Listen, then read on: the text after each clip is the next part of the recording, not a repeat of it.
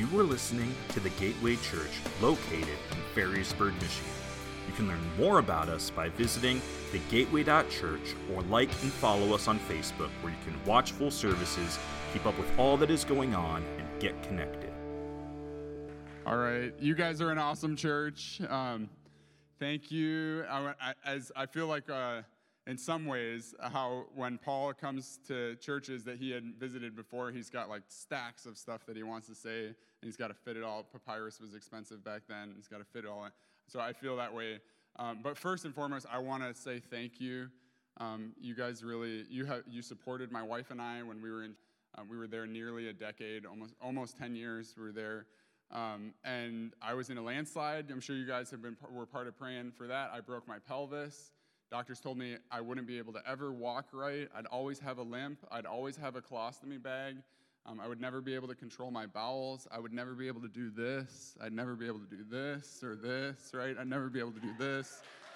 So, and I really do believe you guys could have written $1 billion check and given it to me, and the same doctor would have said, great, now you're a billionaire that lives in a wheelchair. But because you prayed. So there really is. You're going to hear this theme through the whole day, but every penny given and every prayer prayed, there really is a person on the other end of it. And those prayers, it was me. There was Geoff Bassett on the end of it screaming that God would either kill me or heal me. And I'm thankful that he healed me because of your prayers. So thank you. Pastor Ben is awesome. You guys know I'm super grateful that he allows me to stand on this platform and hang out with you guys. As I was worshiping, I looked around. I saw this flag right here, this orange and yellow flag with a dragon on it. Does anyone know what country that is? Close to China. I lived 5 hours away from this country. I didn't even know it existed. So there's a flag over there on the far right. It looks like it's blue and red, has like a starburst kind of. That flag is actually illegal in the country that it's from. That's the Tibetan flag. To own that flag in China would put you in prison. So as China took over Tibet in 1949, but now to carry that flag would be illegal. So the freedom that we have here, this flag right here is from Bhutan, the Kingdom of Bhutan. Like I said, lived 5 hours away from that country, never even knew it existed because the 17-year-old king decided that he wanted to close the borders. And the 1 million people that live in Bhutan have to wear the clothes the king tells them. They have these outfits that they put like this. If they fold it like this, they go to prison. But if they fold it like this, then they're okay. If they're a government worker, they have to wear black socks to their knees. If those socks start to fall down, then they can go to prison. I was in that country with missionaries that will remain unnamed for their own safety, but was in that country just a few months ago. And the lostness there's 1 million people that I lived 5 hours away from and never even knew they existed. And they don't know Jesus. So all of that comes down to Psalms 24. The earth is the Lord's and everything in it, the world and all who live in it. That's verse 1 of Psalms 24. The reason why we gather, the reason why we take time to talk about missions, the reason why we look at our finances and say, God, can I buy one less latte? Can I live in a little bit smaller house? Maybe I can like get Netflix instead of cable because cable is like $80 and Netflix is $10. Maybe I can shop at Aldi's instead of this place so that I can give a few more pennies so that the 1 million people represented by that flag can have some hope of knowing you, Jesus. The reason why we do that is because the earth is the Lord's and everything in it, all the trees, all the rocks, all the mountains, all the valleys, that's all God's. But then the very next part of that, the world and all who, there's a who, right? There's 1 million who's that are represented by that flag. It's interesting the way that you're like, I didn't know I was going to get a geography lesson today. But the way that flag, what they would say that flag means is that dragon is clutching the jewels of Bhutan. So the king of Bhutan would say, there's all these like natural resources and we have a strong army and all this kind of stuff, and the dragon is holding the jewels. So as I have one of those flags in my office and I pray for them, Satan is clutching the jewels of the million people are the precious treasure of that country. And so we need to pray that Jesus can overcome the dragon, right? We get to be part of that. So can we pray? We're a praying people, all right? So, Lord, thank you so much for this day. God, we give it to you.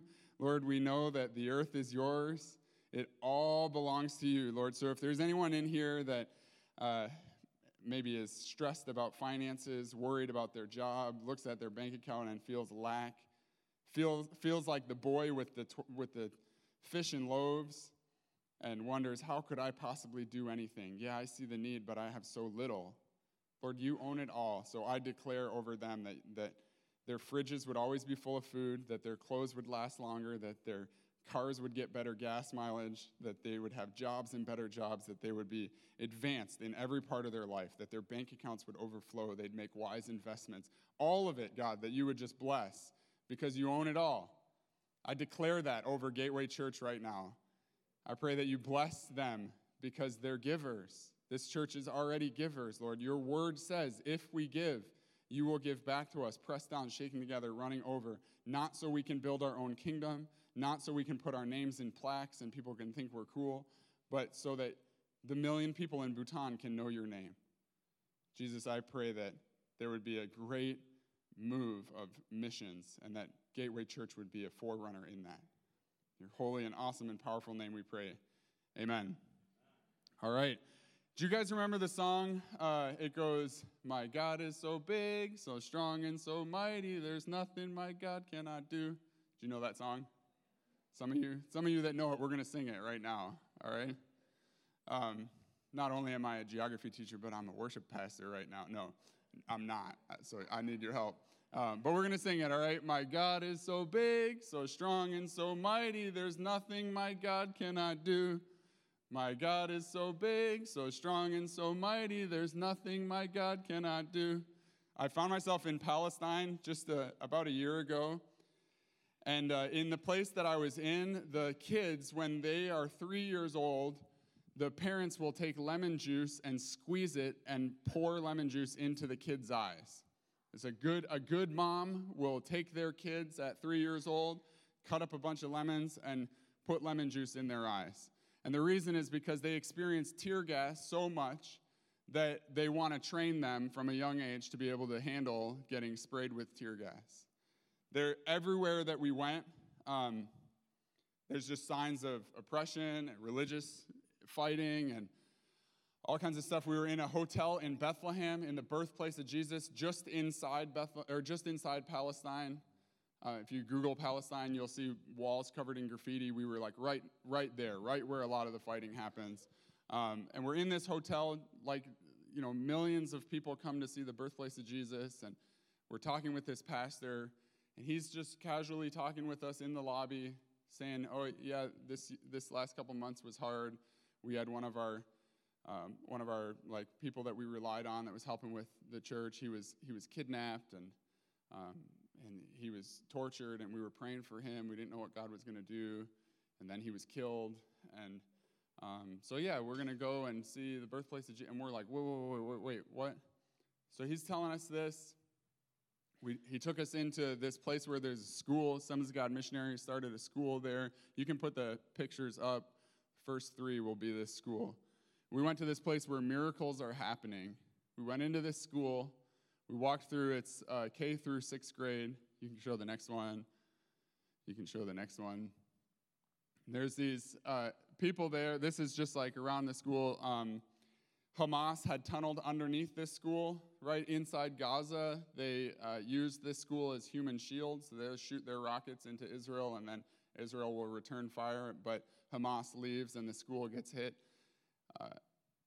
But miracles are happening here. We went by a 3rd grade classroom. Little kids have lived 1 million times more life than anybody in this room has lived by the time they're in 3rd grade. And I'm walking down the hall, and I hear a familiar song. I heard a bunch of kids in Palestine singing, "My God is so big, so strong, and so mighty, there's nothing my God cannot do. My God is so big, so strong, and so mighty, there's nothing my God cannot do."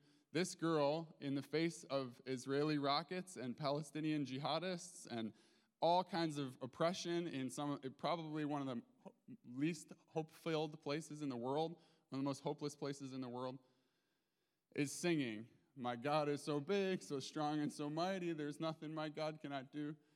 There's a new song. There really is a new song. I'm here to tell you, as I've traveled the world, as I've had great opportunity to meet with missionaries all over the world, there is a new song rising up in some of the darkest places on earth. There's a song of hope, and it's because missions churches like Gateway. It 100% is because a missions church sent a missionary, and a missionary tapped into who Jesus is. And Jesus said, it's not okay that Palestinians don't know who I am. It's not okay that there's third graders that don't know that I'm a mighty God, that there's nothing I can't do for them. So I just want to share that story with you and say thank you. There's a broader, if anything, as I pray, I would love for God to start to broaden all of our perspectives on who God is and the state of the world, and how those two things need to be crammed together, and we get to be the bridge. So I have a couple of amazing ladies that are with me, Brandy, Olivia, and Liz. They're Mount Hope Leadership School students. They've said there's a call on my life. This is them talking. They're like, there's a call on my life. I want to prepare myself for missions. Brandy has done a ton of work in India. Olivia has a call on her life for Afghanistan. And so I'm going to invite Brandy to come up and share a little bit with you about why she's saying yes to Jesus. So give it up for Brandy. You don't know her, but she's awesome. Hello. I am so thankful to be here to share a little bit of my testimony with you guys. I love your facility. It's so beautiful. So my story is that I was called to missions about 19 years ago when I first got saved. And through just difficult circumstances of my life that I didn't understand, now I can look back and see I was being cut like a key, but I didn't know that at the time. So last November, I got the chance to go to India for the first time, and I had no idea what was in store for me. I was just like, awesome, I am going. Well, at the end of 2 weeks, I left there just so depressed and crying for 2 weeks. I had no idea what was going on. I didn't understand all of the pain that I was feeling. I was saying, if this pain was in my arm, I would cut it off. I felt like I was leaving my home. And so thankfully for Pastor Geoff, he's like, okay, everything you're saying, that's what a missionary says. So I'm like, okay, I'm not crazy. But he still challenged me. The Lord was like, I want you to go back in March. And I'm like, are you crazy? I'm a single woman. And you want me to do wells? Okay, I have no money for that. I had no money for a plane ticket. I put it on a friend's credit card. And again, he's like, yeah, that's not what a normal person does. You know, that's a missionary thing. So I'm like, okay, all right. So as I told people, they just started giving. Like they sensed God was in it. So I started to feel more settled in it. Okay, God's calling me to India. I'm going back. So I felt like he wanted me to go back a third time within 11 months. So I went in March by myself. In September, I went for 3 weeks with my 11-year-old daughter. And that was a miracle in itself that her dad, who doesn't believe in missions, definitely not in a third world country, allowed her to go and was helping me. And so just a highlight of what the Lord had me doing in September, that I didn't even plan on this, but he just put it together. And so that's what's most beautiful about this, is we became aware of the need for women over there in these untouchable villages to have reusable menstrual pads. And India is a very shame culture, especially if you're a woman. You're like less than, you're low class. And so my heart has always been to uplift women and call them forth into their identity, break that shame off of them.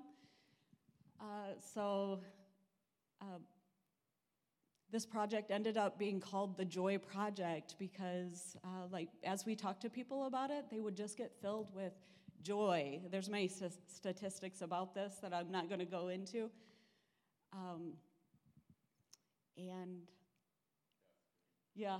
So sorry.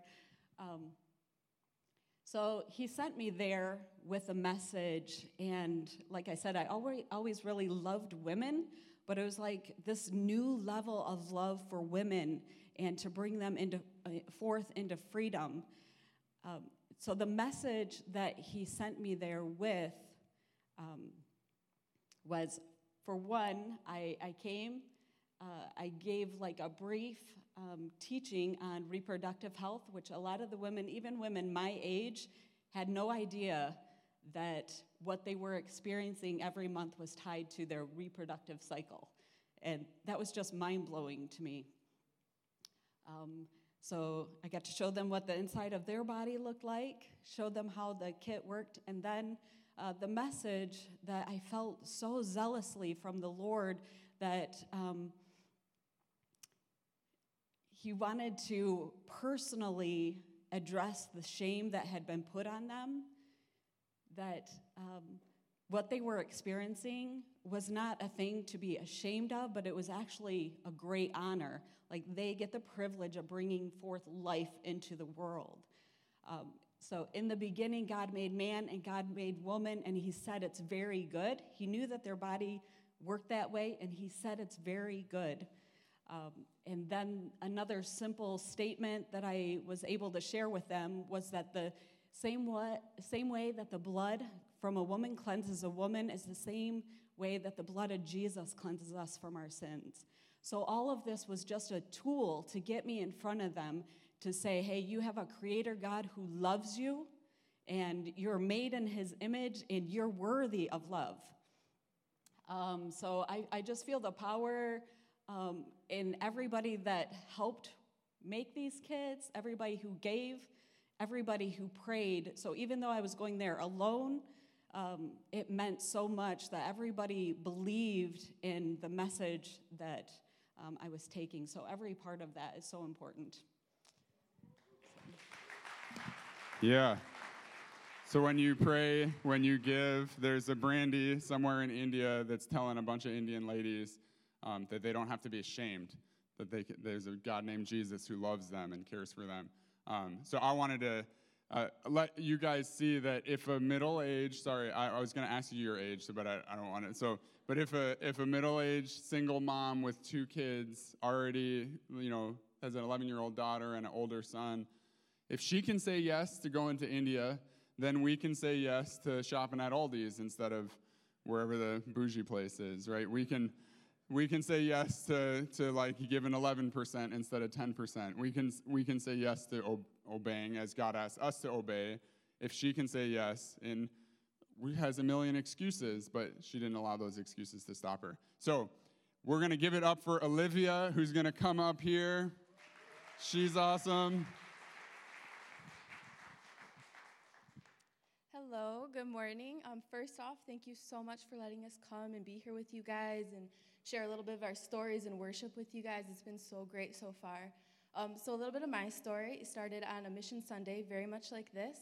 We had a pastor come to our church, and he challenged us. It was about in October like this, and he said, I'm going to put up a map of the world, and I want each of you guys to choose a country and pray faithfully for that country every day till the end of the year.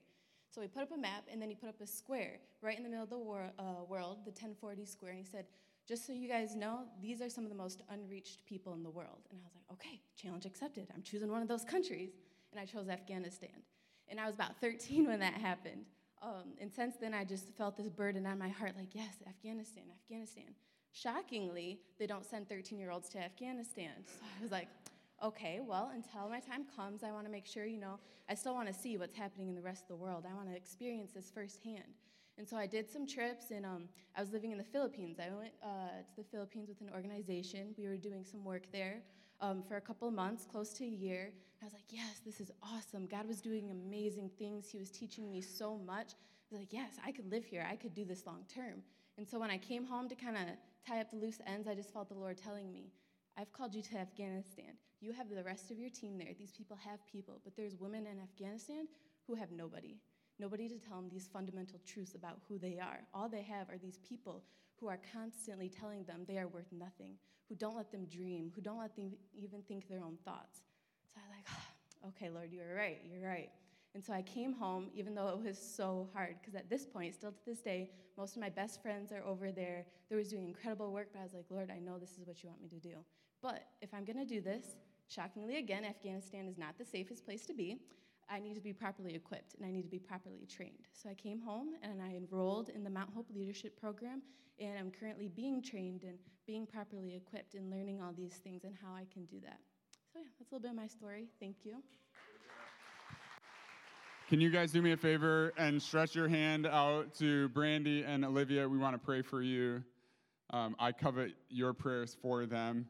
Shockingly, again, if she's going to ever make it to Afghanistan, if Brandy's going to ever have any success in a country where a fifth of the planet live, it's going to take more than just one person.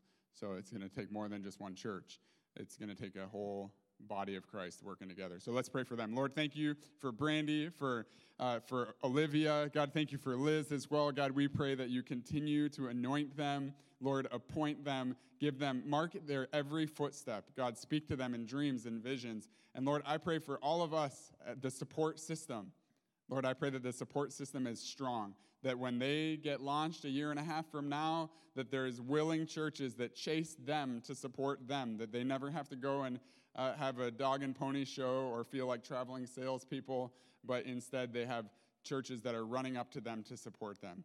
Lord, I pray that, and I speak that as a blessing over them. In your holy and awesome name we pray. Amen. Yeah. All right, if you guys would, I have a couple more stories, but as just to give you enough time, we are going to look at Luke 15, verse 4. So that's where we're going to be starting. As you're flipping there, I will share some stories with you. So you can go to the next slide. There's this lady here. Her name is Nadia. She's from Indonesia.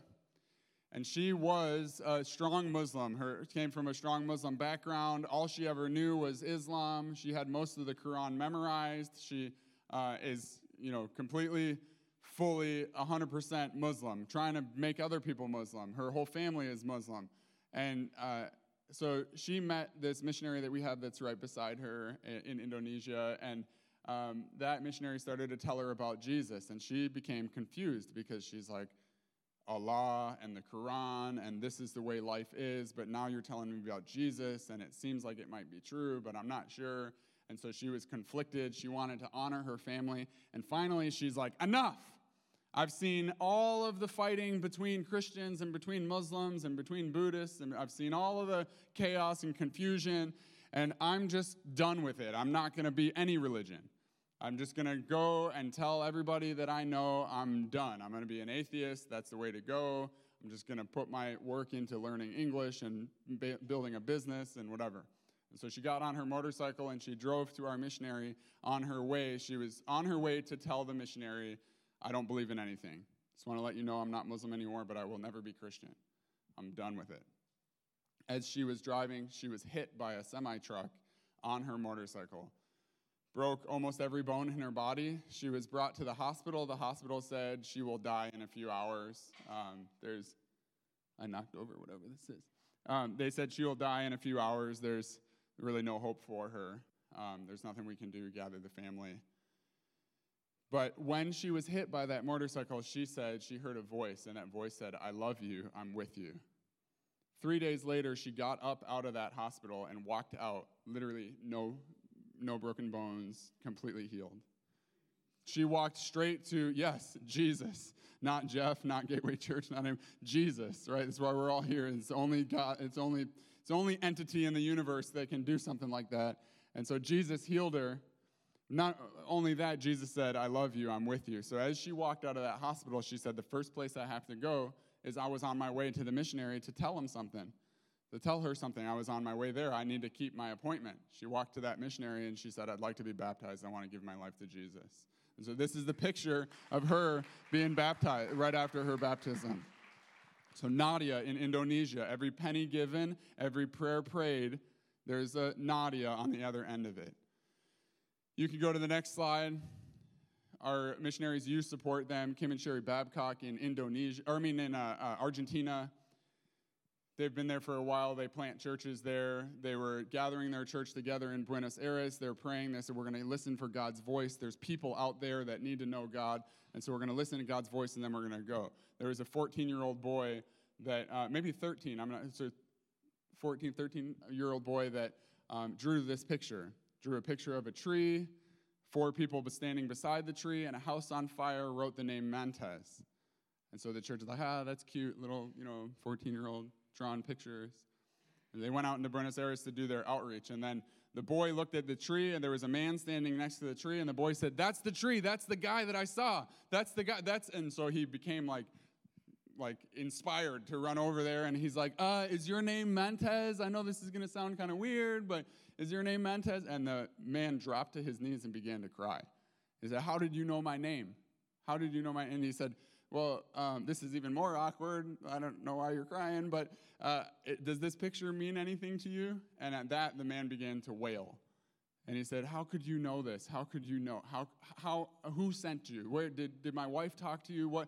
How do you know this? He went on to share that 4 years ago, him, his wife, and his 2 kids were in a house that burnt down.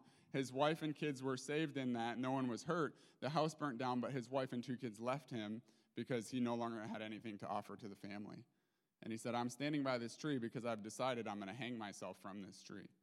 And somehow you've decided that you're going to come here with all this information and say, like, I got to know who sent you. I got to know how you found this out.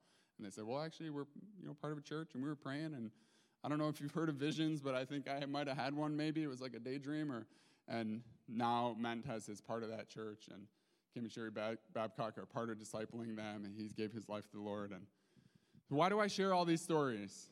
Because people matter, right? Because Mantes matters, because Nadia matters, because all the villagers that Brandy has met, they matter. These women that a fourth of their life, they have to sit outside the house. They can't do anything. They can't work. Of course, they're not gonna perform as well as their male counterpart because they can only work 3/4 of the time because the other 4 they're shamed for a fourth of the month. And those people matter. The people in Afghanistan matter. We don't have to go all the way to Afghanistan or Indonesia or Bhutan or these places. We don't have to go that far to find people that matter. I was recently in a hospital, and there was an old man who couldn't talk, was on his way out. He did end up passing away. Couldn't make any noise. His wife was sitting next to him. And I come in as the token pastor, and, I mean, what do you say? I'm just like, hey, I'm here. Can I get you coffee? I have no idea what to say at those moments. So I just try to allow Jesus' heart to be felt there. And so I'm doing my best, praying for the lady, and she looks up at me and she said, how can you know? How can you know what happens? How can you know? And she looks at her husband and she said, just go to the light. Just go to the, literally is what she said. Just go to the light. I'm like, oh, we can do better than that.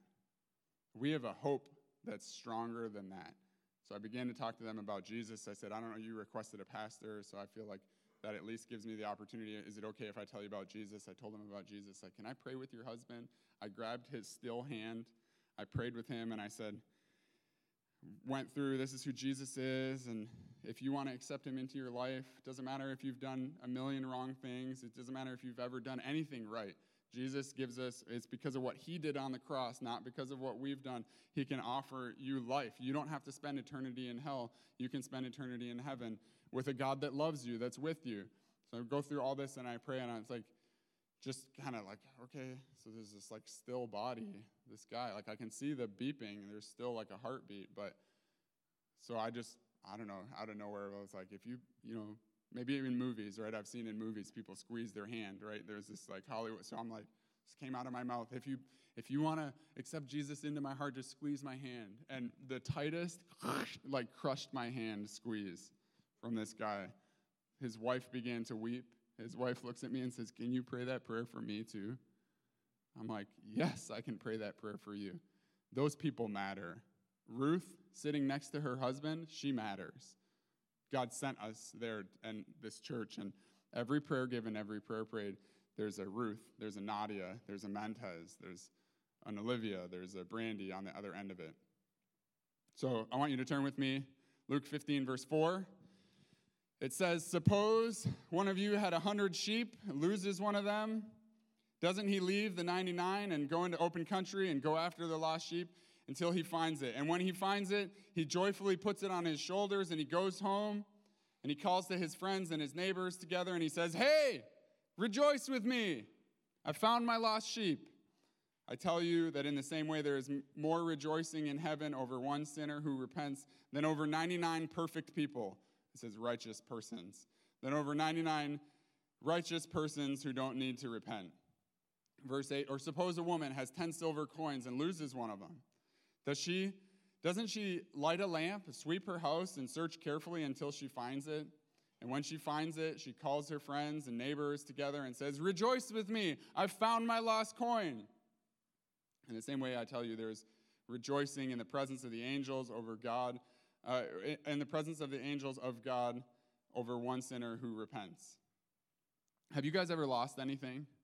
Anyone here ever lost? Maybe you lost your wedding ring, you lost your keys. If you travel a lot like me, you're constantly terrified you're going to lose your passport, right? You just like lose stuff, right? I was in Mexico, and I was there with my 11-year-old daughter, and there was some time that we got to swim in the ocean. My daughter loves to swim. When we were in China, we didn't have great opportunities to swim because there was like rushing, like Himalayan rivers that would be terrifying to swim in, so we didn't swim that much. So we're in Mexico, and let's go out into the water.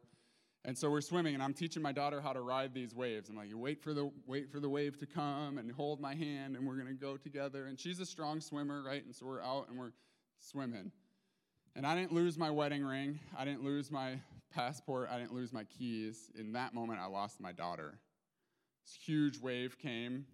Normally, our system was when the wave came, if it was too big for us to ride, I would grab her hand and I would say, under, and we would dive under the wave and pop up and wait for the next one, right? So I see this wave coming, and I shout under, and we go under the wave, and I pop up, and I'm holding her hand still, and I turn like this, and another wave slams us, like twice the size of the one that was already too big, slams us. I'm still death gripping her hand, didn't have enough time to shout under. We're getting pummeled backwards. My face is scraping along the dirt or the sand. I know there's coral around. There's going to be a crazy undertow from this wave. All this stuff is going through my hand or through my head, and I'm death gripping as hard as I can. The only thing that matters to me right now is that I don't lose my daughter. And then all of a sudden, there's no hand there anymore. Immediately, I pop up out of the water and I say, Ellie! Ellie! Ellie! I'm diving into the water. I'm a lunatic at this point.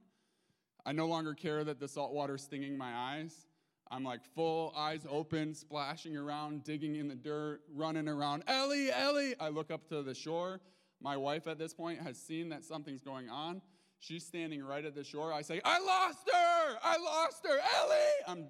I'm bananas, if anyone saw me. But the reality is I didn't care. I didn't care what the price of gas was. I didn't care that like other vacationers that I was ruining their cool beach experience. I didn't care that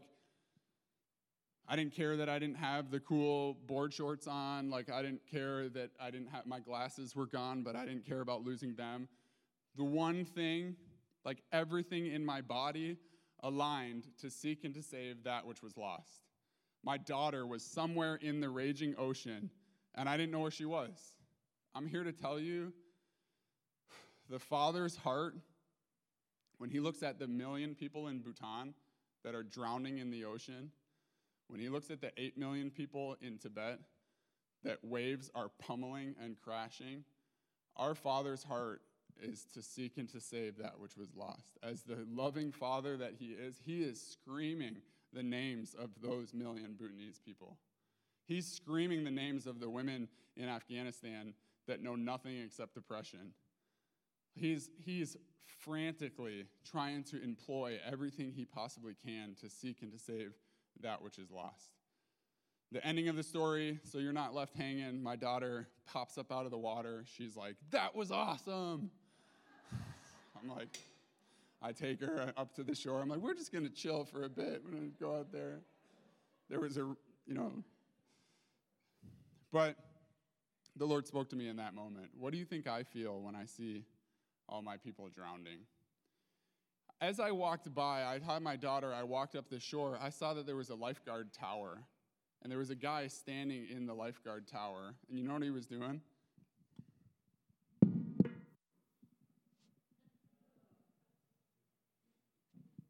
don't know if he's looking at Facebook or what he was doing. He wasn't being a lifeguard.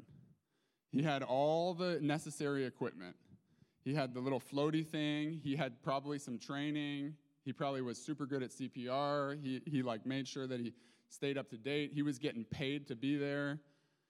His Lord had appointed him to sit on that beach and watch and see and save that which was lost. He had everything given to him. He had all this stuff. And the thing is, he was distracted, and he didn't take the 5 steps into the water. And the strong warning for me was, Geoff, you're about to be the missions pastor at one of the biggest missions-giving churches. Cool, you have a good lifeguard stand. There's people 5 steps away that are drowning, and I'm calling you to jump into the water. I want to pass that call on to you. You guys have a beautiful church. Most of you probably like middle class or above. Compared to the world, you're all billionaires. I mean, if you have a phone and you have clothes, you're really, really rich compared to the rest of the world. So we're all that lifeguard, right? We know Jesus. We're sitting in the lifeguard stand. We got all kinds of stuff, and God's calling us to take the extra 5 steps. Why is he doing that? Because people matter, because those drowning people matter. Right now, the greatest humanitarian injustice is happening right now. You guys know that, right? We're here for such a time as this, and the time on earth in world history right now is the greatest humanitarian injustice is happening. It's not abortion. That's horrible, but it's not abortion. It's not starvation in Libya. That's going on right now. It's not villages being burned in the Congo. That's true, but that's not the worst. It's not femicide in South Africa, where they have such a class system that if you're a woman, some groups believe they should just kill you. Doesn't make sense to me. I don't know how their people group's going to continue, but it's not femicide in South Africa.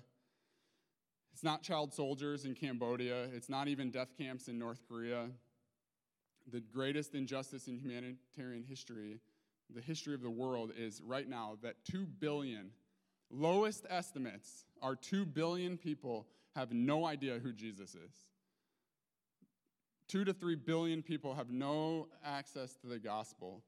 2 billion people living right now marching to an eternity of suffering, not because they're bad people, not because they've rejected Jesus, but because they've never had the opportunity. This is a human right that everybody on earth must have, that they know who Jesus is. When I was 13 years old, I walked in on my mom. I wasn't a Christian, but someone had told me who Jesus is. I walked in on my mom, and she was trying to kill herself. She was covered in blood and vomit. In my 13-year-old mind, I put my hands out like this, and I said, Jesus, Jesus, Jesus, Jesus, Jesus, Jesus, Jesus, Jesus, Jesus. I didn't know the religious prayer to pray. I didn't know what the right, somebody go get the anointing oil. Someone bring I didn't know, any of the spiritual incantations or whatever. Not that there are those, in case anybody's wondering. We don't do that here. But I didn't have the right words, but I knew the right name to cry out to. There was this huge safety net that I had that people had told me who Jesus was. So when I had my rock bottom moment, I knew, oh, Jesus. And Jesus rushed into my life, and he saved my mom and saved our family. But there's 2 billion people that when they walk in on their mom trying to kill themselves, they cry out, Allah, Allah, Allah. Or if they're in Tibet, they cry out, Yama, King of Hell. All you give us is suffering, but I guess we're supposed to worship you. They don't know. It's true. That's what they say. It's laughable to us, but they worship Yama, the King of Hell. They say the best that they can ever reach is a life without suffering, just to be avoided by the king. That's the best they can ever reach. Every time I pray, every time I open my Bible, every time I sit in a worship service like this, I hear God's voice calling, and he's saying, lost people matter. They matter at the gas station. They matter in your office. They matter at your school. They matter in your family. They matter right here in this building. They matter in Indonesia. They matter in Afghanistan. They matter in North Korea. They matter in Bhutan. If we went through every single one of these flags, billions of people represented above us. They all matter. Verse 11, Jesus continued, there was a man who had 2 sons. The younger one said to his father, "Give me my share of the estate." So he divided his property between them. Not long after that, the younger son got all he had and set off for a distant country and squandered his wealth with wild living. You guys know this story, right? The story of the prodigal son. Verse 14, it says, after he had spent everything, there was a severe famine in the whole country, and he began to be in need. And so he went to hire himself out to the citizens of that country who sent him to feed the pigs. And the Jewish audience went, ugh. And then he longed to fill his stomach with the pig food, but no one gave him anything. And the entire world went, nasty. Pig food, that's gross. Then verse 17, when he came to his senses, he said, how many of my father's hired servants have food to spare? And here I am starving to death. I will set back and go to my father and say to him, Father, I've sinned against you and against heaven, and I'm no longer worthy to be called your son. Make me like one of your hired servants. And in verse 20, he says, so he got up and he went to his father. Then we see this beautiful picture. It says, but while he was still a long way off, his father saw him and was filled with compassion for him, and ran to his son, threw his arms around him, and kissed him. And the son said, Father, I know I'm a screw-up. I know I got a lot of shame. I have a speech prepared. Father, I've sinned against heaven and against you, and I'm no longer worthy to be called yours. And I believe that when the son, whatever the Hebrew word for son is, when the son said, I'm no longer worthy to be called yours, I believe the father said, stop. Don't even go there. Because you go to the next verse, and what does it say? The father, very next verse, I'm no longer worthy to be called your son. But the father said to his servants, quick, bring the best robes and put it on him, and put a ring on his finger, and put sandals on his feet, and bring the fattened calf and kill it. Let's have a feast and celebrate, because this son of mine was dead and is now alive. He said, I'm no longer worthy to be called your son. The father completely ignored it and said, hey, this son of mine, we're going to throw a party because he's my son. Did you guys hear that? He's my son. He might say he's not, but he's my son, right? So he's just over and over with the family language. The father's like, woo, yeah, he was lost, and now he's found. And so they began to celebrate.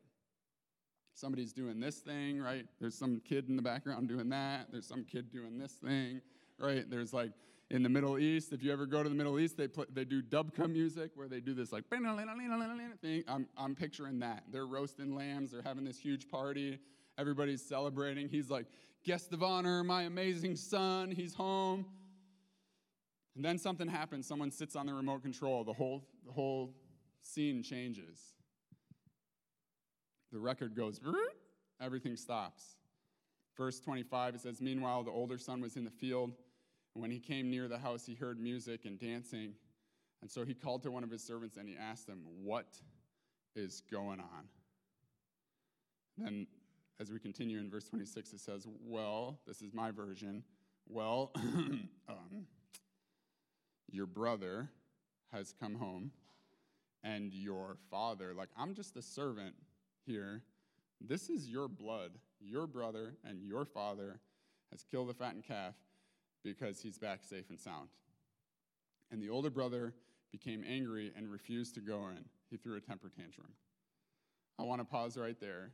You and I, if you've become a Christian in the last month, it's right for you to identify as the prodigal son. Whatever life you were living before, you've come and you've said, I want to give my life to the Lord. Maybe you're here today and you're like, I'm having a come to my senses moment. I'm starving to death over here. My emotions are a wreck.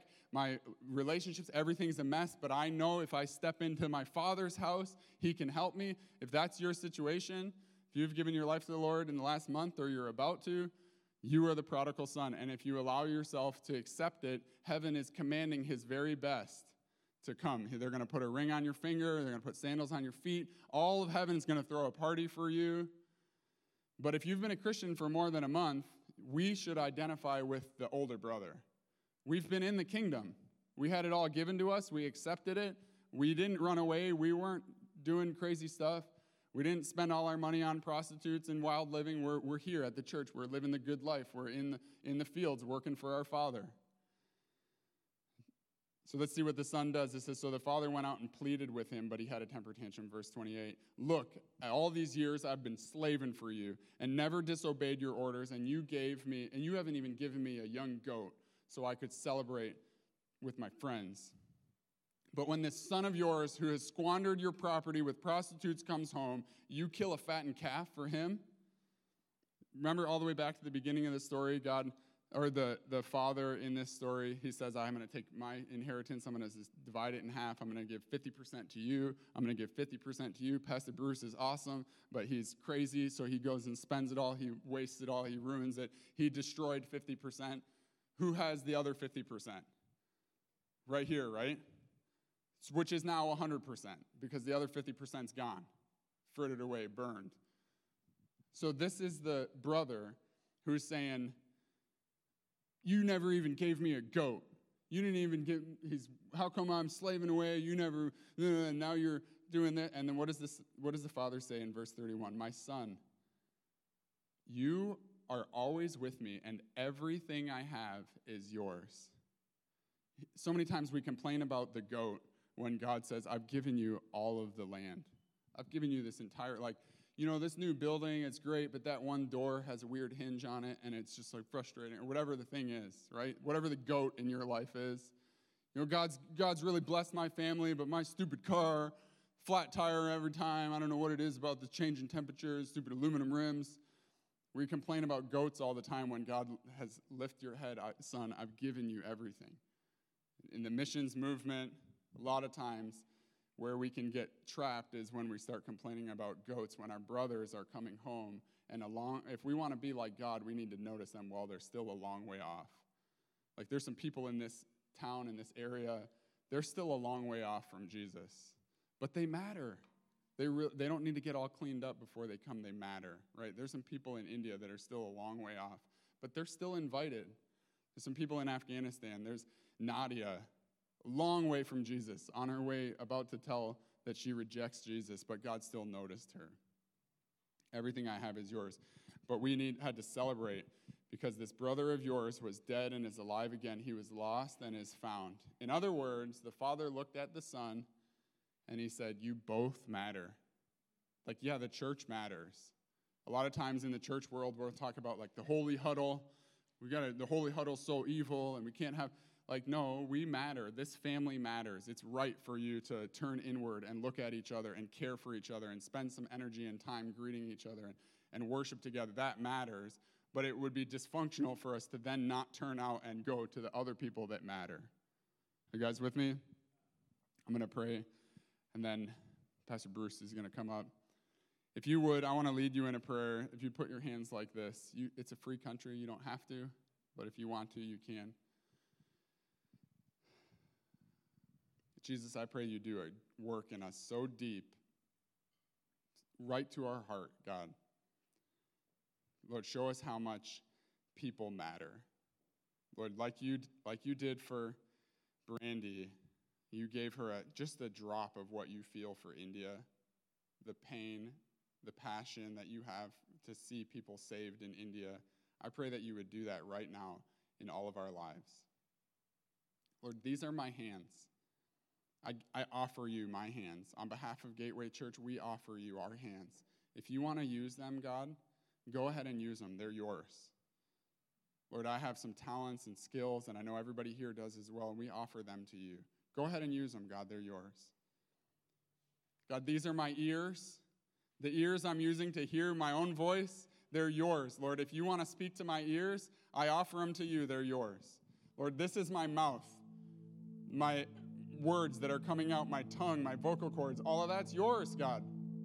If you want to use my mouth on behalf of Gateway Church, if you want to use our mouths at the gas station, at work, at school, on the beach, Christmas vacation, hanging out with our family for Thanksgiving, whenever, God, my mouth is always yours. My vocal cords are always yours, Lord. You can use it whenever. Lord, I give you my thoughts, my dreams, my aspirations, my ideas, my creativity. I give it all to you, Lord. If you want to use it, God, go ahead and use it. It's yours. God, I give you my finances. I give you everything that I manage. Not just 10%, God, I give it 100% to you. It's all yours, God. You don't even have to ask permission. Just go and take it out of my bank account. God, go. It's yours, God. It's all yours. I give it to you, God. Lord, we give you this church. Knowing Pastor Ben, I know that his heart is he gets to steward your church. It's you that builds the church, and you've appointed an amazing pastor to be part of that. But on behalf of Pastor Ben, I give you Gateway Church. God, if you want to use Gateway Church to start a great missions revival, go ahead and use it. We offer ourselves to you, Lord. I give you my feet, every step I take, everywhere I go, the vacations I take, the places I walk into, it's all yours, God. Jesus, I pray like we prayed at the beginning that you would bless everybody here, that you'd let them know how much you love them. Lord, secretly, I'm a little jealous of Nadia. I've never heard your voice audibly. I'm not asking to get hit by a truck on a motorcycle, but God, if you want to speak to us, if you want to tell some people, I love you, I'm with you, that's okay, God. We welcome that. Jesus, we thank you. I thank you for all the beautiful people that are here. They matter too. I pray that they would never be lost. I'm going to stop right here. If everyone keep your eyes closed. If you're here, I just want to agree with you. I'm not going to embarrass you. There's power in agreement and unity. If you're here and you're like, hey, this is going to be super vague, but I want to give you lots of opportunity to allow Jesus to talk to you. If you're here and you're like, you know what, I'm going through some stuff, and I want God to help me with it, and I want some people to pray with me on that. Like I said, super vague. We can all jump in on that. But if you're like, hey, I'm going through some stuff, if you just raise your hand. I'm not going to make you come up. I'm not going to do anything more than just have you raise your hand. Awesome. You guys can put your hands down. Even the people that raise their hand get to be part of this prayer. We're going to pray together for everybody. There's probably about 15 people that raise their hand, so we're going to be the body of Christ together. Lord, thank you for them. We know short prayers make it to the throne room of God when we don't live too far away. And God, like we sung, you're with us all the time. So I pray that you would be with them. Lord, thank you for stopping service right now and showing them that you care about that too. I pray for you, brother, that you would know that God loves you. I pray for you, sister, that you would have such peace and joy and that there'd be no anxiety, that you would just walk with Jesus. Lord, I thank you for this service. In your holy and awesome, powerful name we pray. Amen. Thank you, Geoff. Thank you for that word. And we're going to head back into a song, and that's how we're going to end our service, is just taking it maybe a next step. Maybe this is one of those steps to those 5 steps you're talking about, Geoff. And we're going to open up this altar. You can come and worship and press in and pray and receive prayer. But before we sing, it's called New Wine. And some of you heard this song before, but there's a part where it says, I lay down my old flame to carry your new fire. And I think the Holy Spirit, God, is trying to hopefully ignite a fire in us to give us. But I think it's up to us to lay down old flames, old ways of thinking. And so it all comes back, it all ties in. It's crazy. I'm just sitting there, I'm like, Lord, you're so good. You're tying everything that is happening right now with Missions Week and that picture of the key and it's uncut, but if we make cuts and give away parts, then the key can open doors and Lord, but it's up to us, man, to put our old flames away and hopefully to carry your new fire and to have this passion to care for people, because people matter. We say it all the time. I think at least I do, reaching one more. We reach one more. What can we do to reach one more? We just had an event 2 Saturdays ago to be in the community to help to reach one more. And so I digress, but I just wanted to put that out there for you guys. I feel like God placed that on my heart to say. So let's do this, church. Can we hop into worship again? As I pray, you can make your ways out into the aisles and up front. But dear Lord, we just thank you so much. We want more of you, Lord God. So speak to us, Lord Jesus. Communicate to us, Lord God, what it is exactly we need to hear from you this morning. We're wanting more of you, Lord God. Let's worship together.